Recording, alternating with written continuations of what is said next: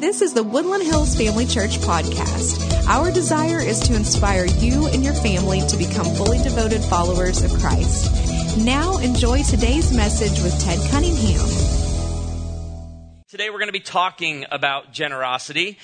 So if you're new to our church and you're like, I always pick it on the right Sundays, the church wants my money. No, we want you to have the heart of God. God loves generosity, and He calls us to it. We're going to be talking about that today, but before we do, we want to start with a word of prayer. Would you join me?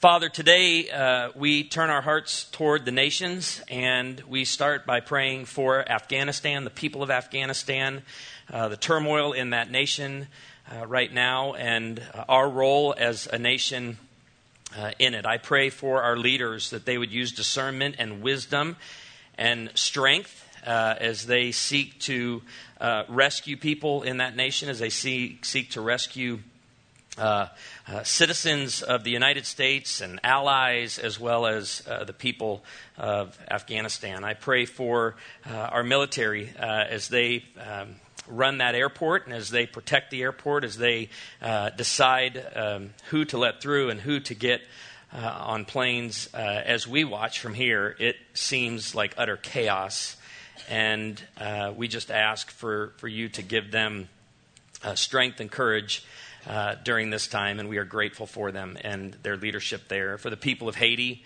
as they rebuild and as they seek to not only provide for their daily needs, their physical needs, but as they think through the future as well. And for the missionaries, I know many have been rescued from Afghanistan. Many still stay and choose to stay to take the gospel to the people of Afghanistan. Many are in Haiti.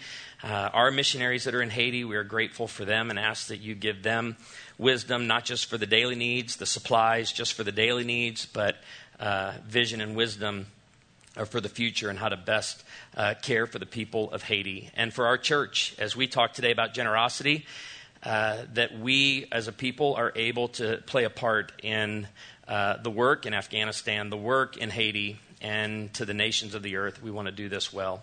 And we thank you for all of this, and it's in the name of Jesus that we pray it. Amen. So when we talk about your relationship with God and money, a lot of times people can think this message is coming from the perspective that we need it.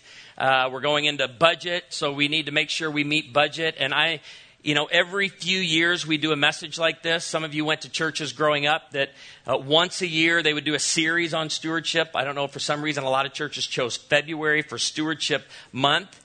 And I just want to start by saying how grateful I am that this is a generous church, and your generosity that flows to the people of this church family, of this community, of this nation, and to the ends of the earth. We say thank you. And so today is not about meeting a budget or getting our needs met here. You have done that, and you have gone above and beyond that we're able to respond in times of crisis to help people here and around the world. So we are grateful. Last week we started with Shanti and Jeff Feldhahn just entering this conversation of money, and we looked at that. A lot of us have been taught habits, budgets, percentages to save and give and spend. And I love how Shanti put it last week. That's really step two. Step two, taking a class on the mechanics of budgeting and all that, and envelopes and all the different systems that you can have. That's a great second step. But the first step is to look at the heart. And today we want to learn the heart behind how we handle money. And we read last week Jesus in Matthew chapter 6, verses 21, where he said, "For where your treasure is, there your heart will be also." I had more fun with this at the 8:30. Let's see how this goes at 10 to decide if we do this at 11:30. If you have ever received a speeding ticket in your life, would you raise your hand and keep it raised? Now, I want you, first of all, start right there. Out in the courtyard, gathering place. We're going to start with how fast your hands went up right there. And I just looked around, and it wasn't just hands going. Keep them up for a second, because I'm going to find out who the biggest criminals in the room are. Not only do your hands go up fast, there's a certain level of cockiness some of you set your hand up with, and you're still sitting there like this. Okay, If it was 20 miles an hour over the speed limit or less, put your hand down. See, look at that. It's about half the room. 30 miles or less, put your hands down. 40 miles per hour over the speed limit or less, put your hands down. Oh, wait till you hear about the sins of 8:30. I can't believe we don't have 6 people in jail out of that service. Watch. Are you all ready? 50 miles an hour or less, put your hands down. Bruce Pettigrew, you are a man of God. How fast? How many miles over the speed limit? 75 miles an hour. Oh, he was in a 35 mile an hour zone. I wouldn't let that second piece out, Bruce. That's worse.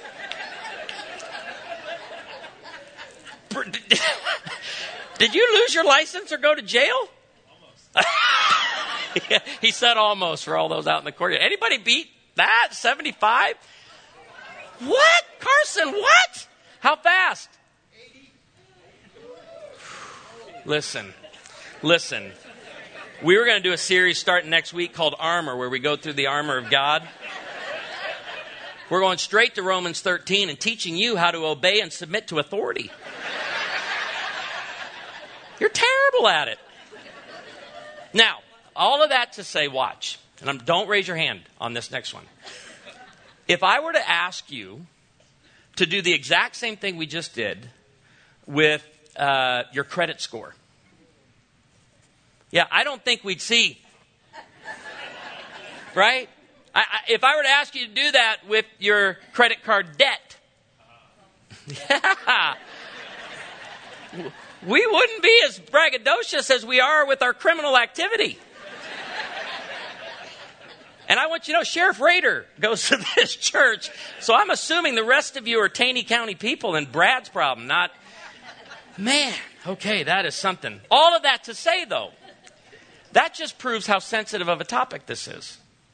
When we talk about our money and our relationship to it, and ultimately our relationship to God, this is something we hold a lot closer. We're not shooting our hands up as fast. And that's why Jesus went on in Matthew 6 to say, no one can serve 2 masters. Either you will hate the one and love the other, or you will be devoted to the one and despise the other. You cannot serve both God and money.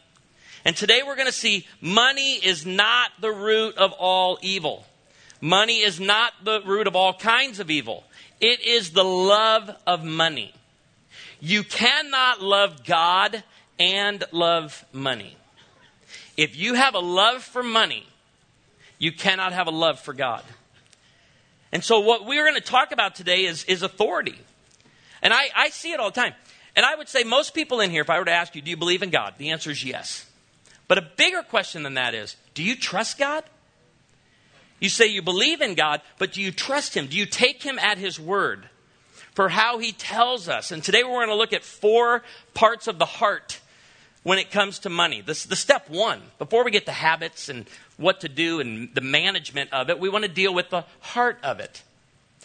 Years ago, I took a psychological profile test. It was like 20 years ago. I was going to a church in Forsyth. Pat Kershaw was on the pastor search committee there. And she made Amy and I take this psychological test from Pepperdine University that you ended up getting a book about it afterwards, about how all your problems in life and your problems areas and all this. And it was real weird questions, hundreds and hundreds and hundreds of questions. And it was questions like, when you walk by shadows, do you think someone's going to jump out at you? And then I love this one. Have you ever been eating soup thinking it was poisoned?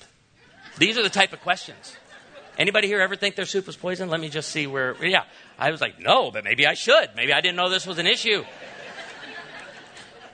But then it gives you a report. And one of the top things, like the top thing it said about my personality and my psyche is that I love authority.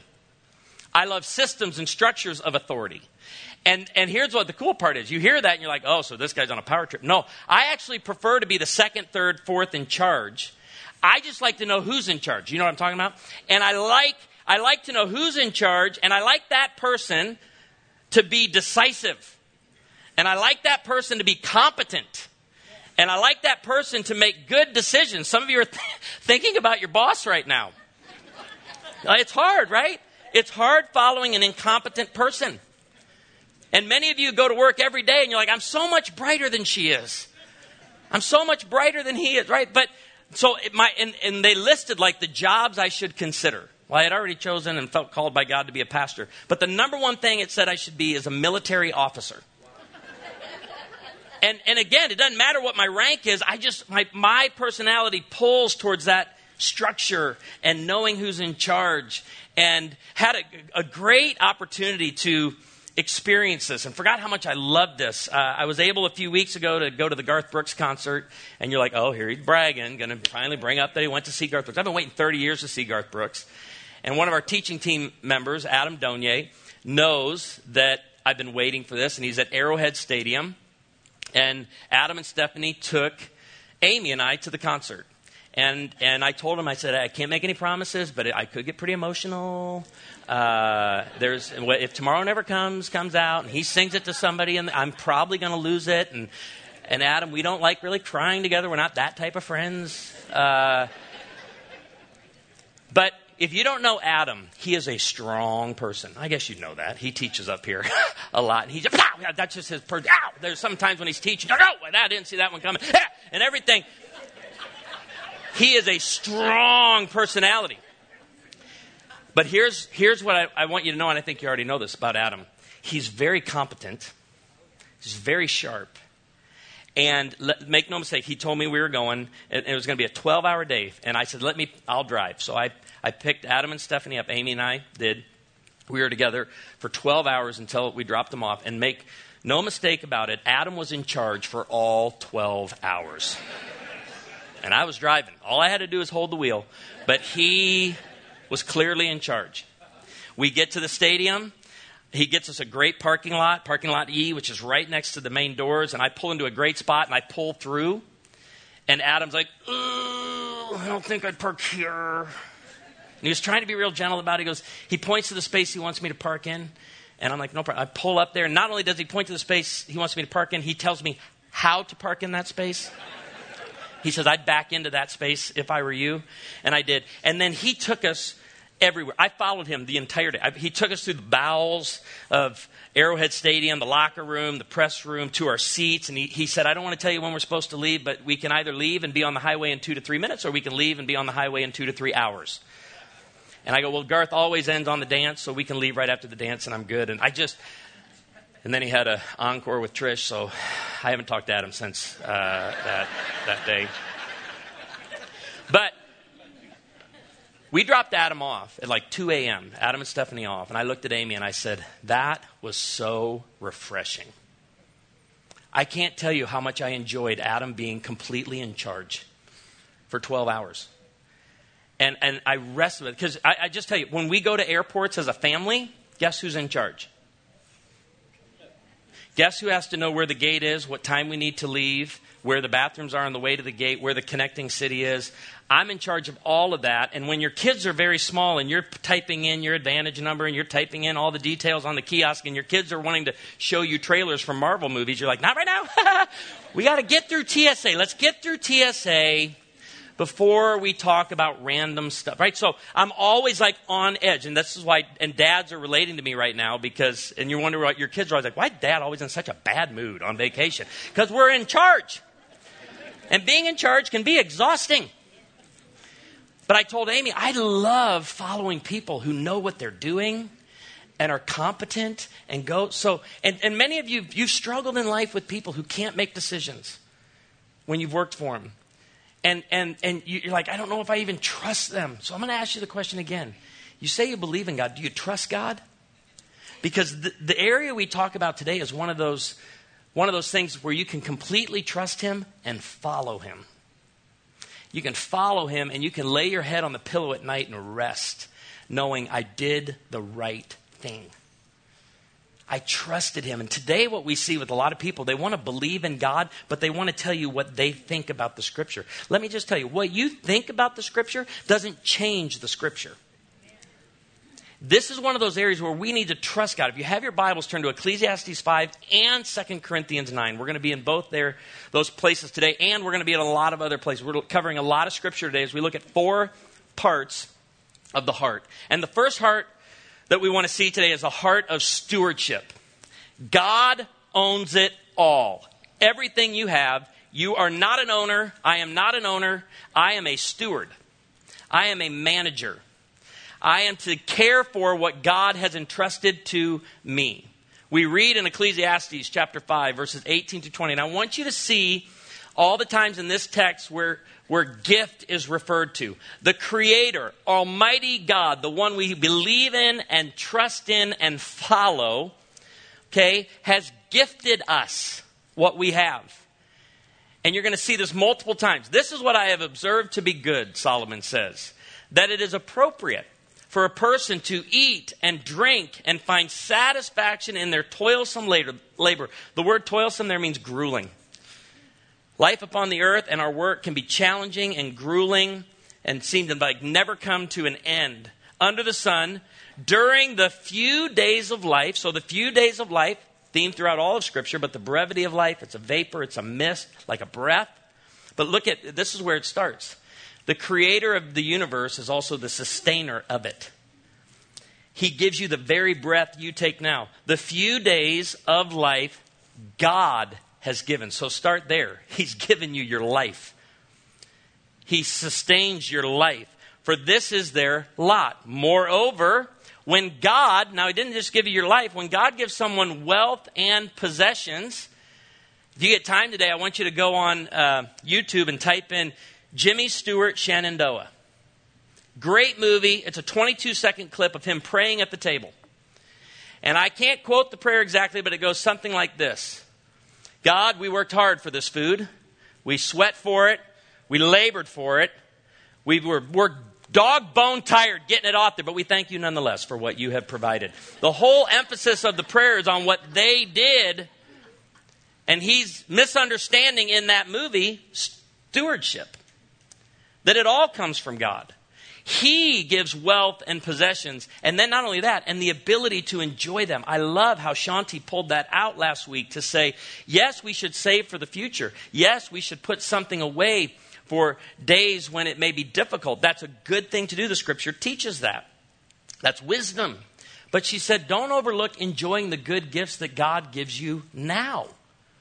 Don't be so obsessed with retirement. Don't be so obsessed with the future. Don't be so obsessed with your 401k that you don't enjoy the food and drink that's on your table this very day. He not only gives this to you, He wants you to enjoy them. To accept their lot and be happy in this. This is a gift of God. Look at, they seldom reflect on the days of their life because God, here it is again, keeps them occupied with gladness of heart. You know what He's saying here? When you understand ownership, that it all is God's and it comes to you from Him, He keeps you occupied with Him, not the stuff. You stay occupied, glad. You delight in the Creator more than His creation. We're called to care for His creation. We're called to worship the Creator. And keeping that in mind, and this is why the covenant that was made with Israel, we read this in Proverbs. Chapter 3, verses 9 and 10. Honor the Lord with your wealth. Right? Remember the Lord with your wealth. Remember that it all came from Him and comes from Him. With the first fruits of all your crops.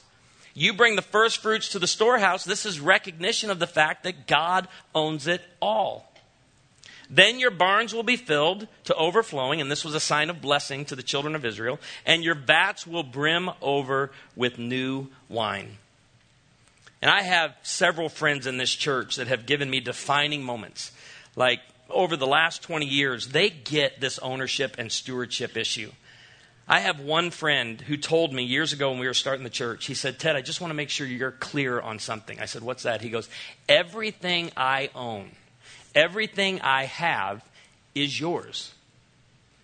And I was like, what? He goes, if I have something you need or something you want, say the word and it's yours. Anybody have any friends like that? That's like, and some are like, I want to ask, how many of you are like that? I couldn't even process where he was coming from. But he's like, everything I have, it's yours. You know why he was able to say that? Because he realized everything he had wasn't his. Everything he had wasn't owned by him. His name may have been on the title at the bank, or his name may have been on the title in his safe, But God owns it all and gave it to him. And he understood, I'm not just one who receives the blessings of God. I'm a conduit for it. I'm a channel for it. It comes to me and goes out. Weird. And this is the type of guy you have to be very careful on. Some of you know who I'm talking about. Some of you don't. And that's okay, because it's one of the best parts of a steward is when they're secretive about it. When they give in quiet. And he's the type that you can't comment on anything in life because he will provide it for you. We were driving down the road one day in fall here in the Ozarks. And the trees were popping. I mean, the reds and the orange and the yellow. And my wife loves fall. And if you don't love fall, you cannot be friends with my wife. That's how much she loves fall. And I was telling him that and joking with him. And I said, look at these trees, they're beautiful. And that's all I'm saying. I'm complimenting the trees, God's creation. And my friend dials up the phone and orders 4 red maple trees delivered to my house. I'm like, what are you doing? He said, well, you said you liked them. Like, yeah, I like that Escalade coming my way right here. But you don't see me. You can't call that out because you'd have been like, all right, you can't let.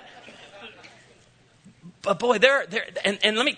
Those are big picture ones. There was in the first service, my friend who's been a part of this church, one of the founding members of this church, part of the group that got Woodland Hills started, John Jenkins.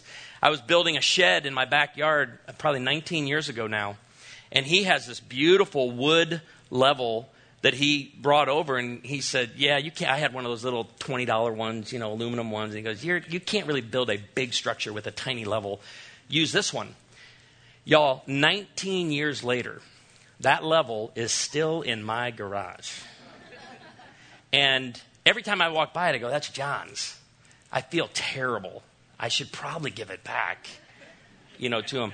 But I will say this, a couple of times in the first few years of having it, I go, John, I got your level. I got to get it to you. And you know what he said? I love it. John said, hey, it's yours. Don't worry about it. I don't want it. He texted me after the first service. I got to tell you what he texted me. This is so great. He said, I've been blessed with more than I need. He said, the level is yours. He says, I think 10 years is the statute of limitations on ownership. And I said, you are a generous friend. I would like you to come over to my garage and pick out something real nice for yourself. And he goes, well, Ty is needing a car. Do you have any of those in your garage right now? And I said, have a great day, John. Be blessed. Look at me talking into the texting.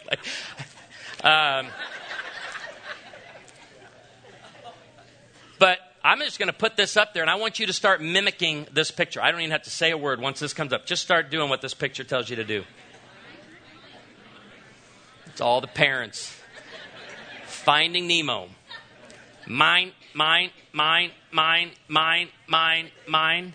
Boy, what does God hear when we're saying mine, mine, mine, mine, mine? Some of us have this tight grip on our stuff and our possessions that God has given us. That God has given us to enjoy, and that God has given us to bless others with. Every pastor I know has this illustration. I've heard it probably a dozen times from different pastors, and I love it, of French fries. And do you remember taking your children, young children, and some of you are doing it right now, but our kids are older now, but you take a 3-year-old through the drive-thru, you get them a Happy Meal. Happy Meal, you deliver the Happy Meal to the back, you're a mile away from McDonald's, and you just do what? I just want one. And you reach back, and what does your kid say? Mine. And you know what you want to do? You want to go over to Central Bank, which is right across the parking lot from McDonald's. You want to take out the maximum amount they let you, $600. Go back through the drive-thru, fill the back seat with French fries as a lesson to this unemployed 3-year-old who has nothing, who owns nothing. Everything I've given you is from me, your dad. How dare you use the word mine? It's not yours. But how many of us have that attitude with God? It's mine. You have a family member in need? It's mine. I can't. If I give it to you, I won't have it to give later. But don't say to your friend, don't say to a family member, don't say to a neighbor, come back tomorrow when you have it with you to give now. A heart of stewardship. That moves us to the heart of contentment. Contentment. This is where we deal with when our desire outruns our possessions. We read this in Ecclesiastes again, chapter 5. Whoever loves money, so see it there again, it's the love of money. The person who loves money will never have enough. The person who loves money will never have enough vehicles. They'll never have the latest gadget enough. They'll be so bored with the latest device they got 6 months ago, they'll be ready for the next. Love never has enough. Whoever loves wealth is never satisfied with their income. This too is meaningless. And this is why the Apostle Paul said to Timothy in 1 Timothy 6:6-10, but godliness with contentment is great gain. For we brought nothing into the world and we take nothing out of it. But if we have food and clothing, we will be content with that. And that's why when we pray, we're to pray what? Give us this day our annual bread. No, that's not what it says. Give us this day our daily bread. And we will be content. Those who want to get rich fall into temptation and a trap and into many foolish and harmful desires that plunge people into ruin and destruction. And here it is again. I want you to see it's not money. It's not entrepreneurship that's the problem. It's not a desire to build business. That's not the issue. It's the love of money that affects your relationship with God. Because you can't love both God and money. You can't serve both God and money. That plunges us into all kinds of evil. Some people, eager for money, have wandered from the faith and pierced themselves with many griefs. Verse 17 reads, command those who are rich in this present world not to be arrogant, nor to put their hope in wealth. Have a 401k. Great. Just don't put your hope in it. Have savings for the future. Just don't put your hope in it. Have a pension. Just don't put your hope in it. Look forward to that Social Security check. Just don't put your hope in it.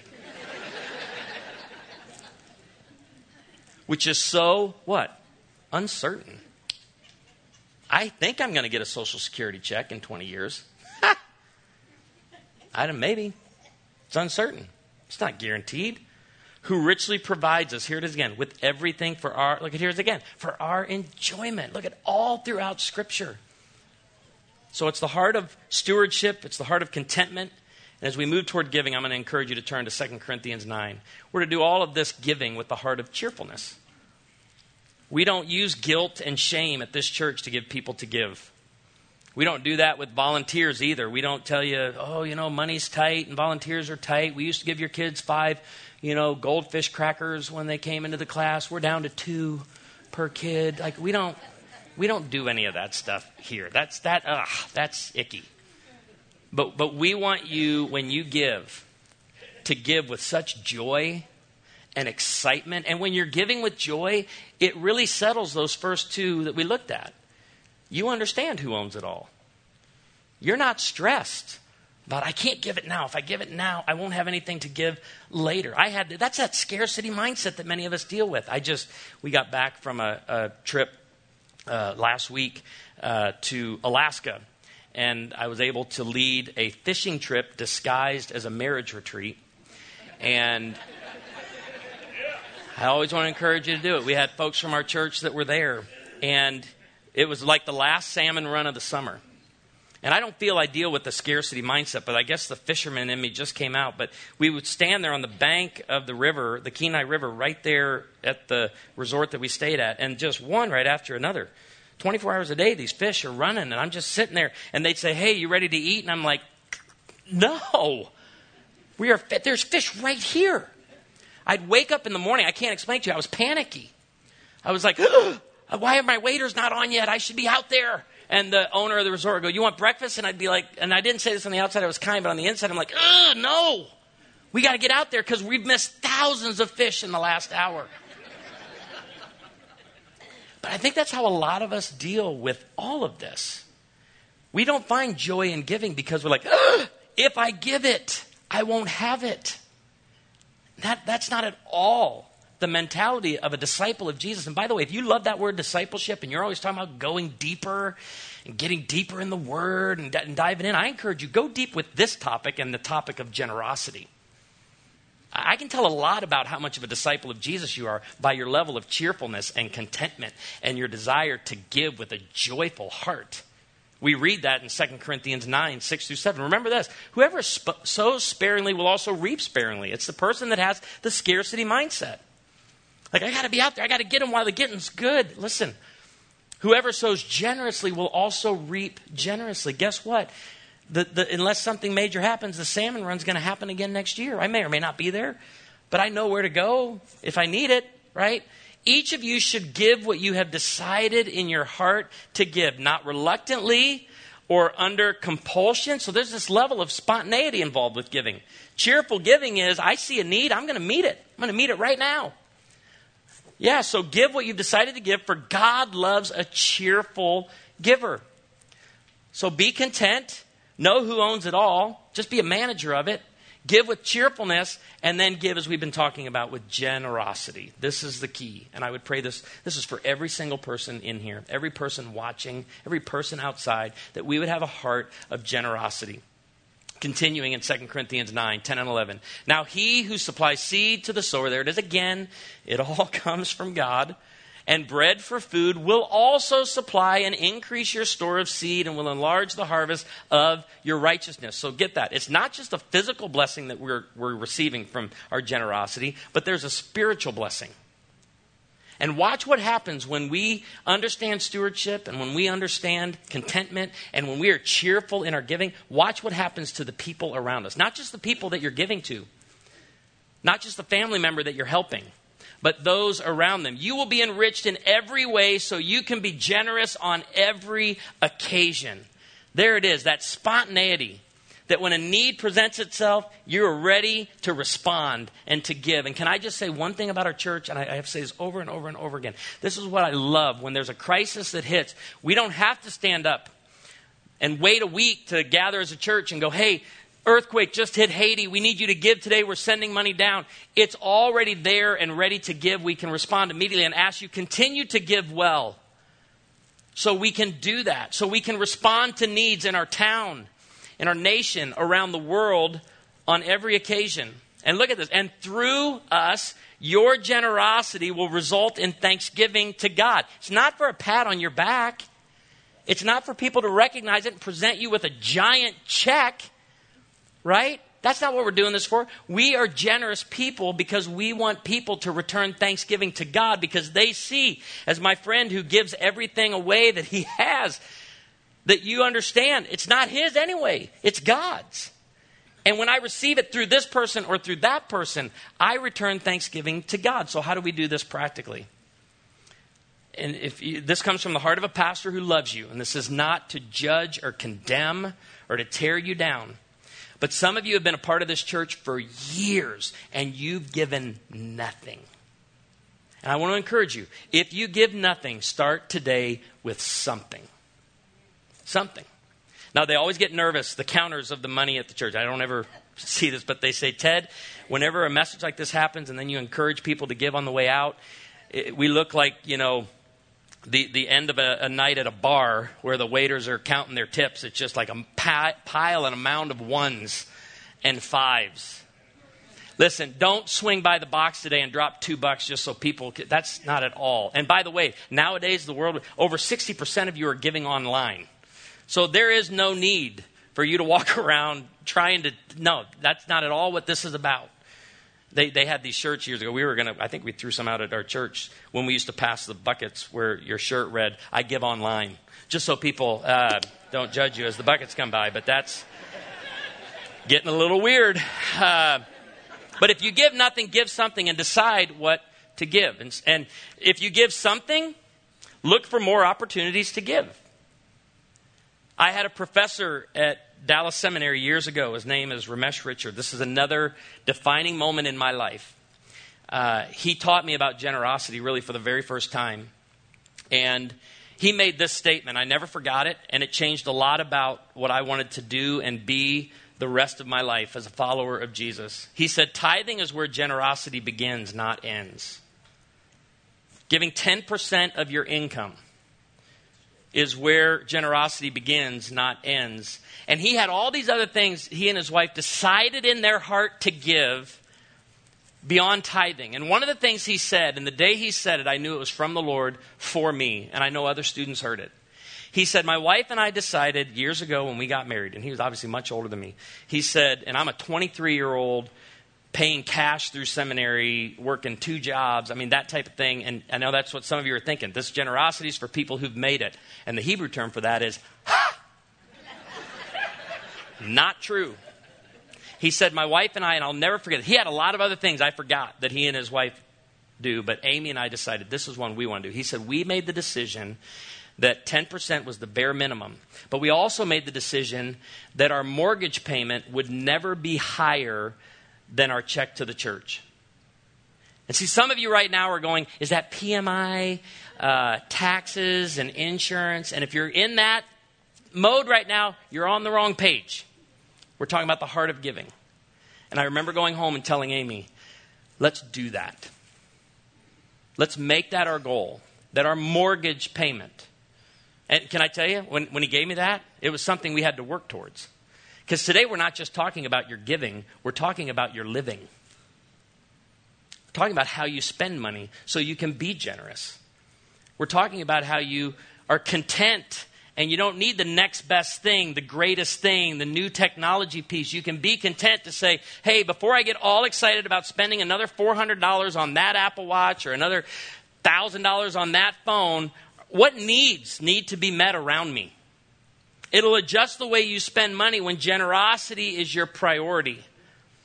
Eugene Cho puts it this way. Generosity is what keeps the things we own from owning us. That is the heart of God.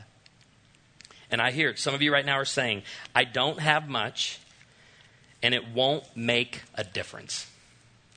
And I'm here to tell you, it'll make a huge difference in your relationship with God. Whatever you give, hit the Give Online Now button. Meet the needs of this church family and community and the nation and to the ends of the earth. Hit the Give Online button now on your way out today. Decide in your heart what you are going to give. And let's continue to be a generous church in this community.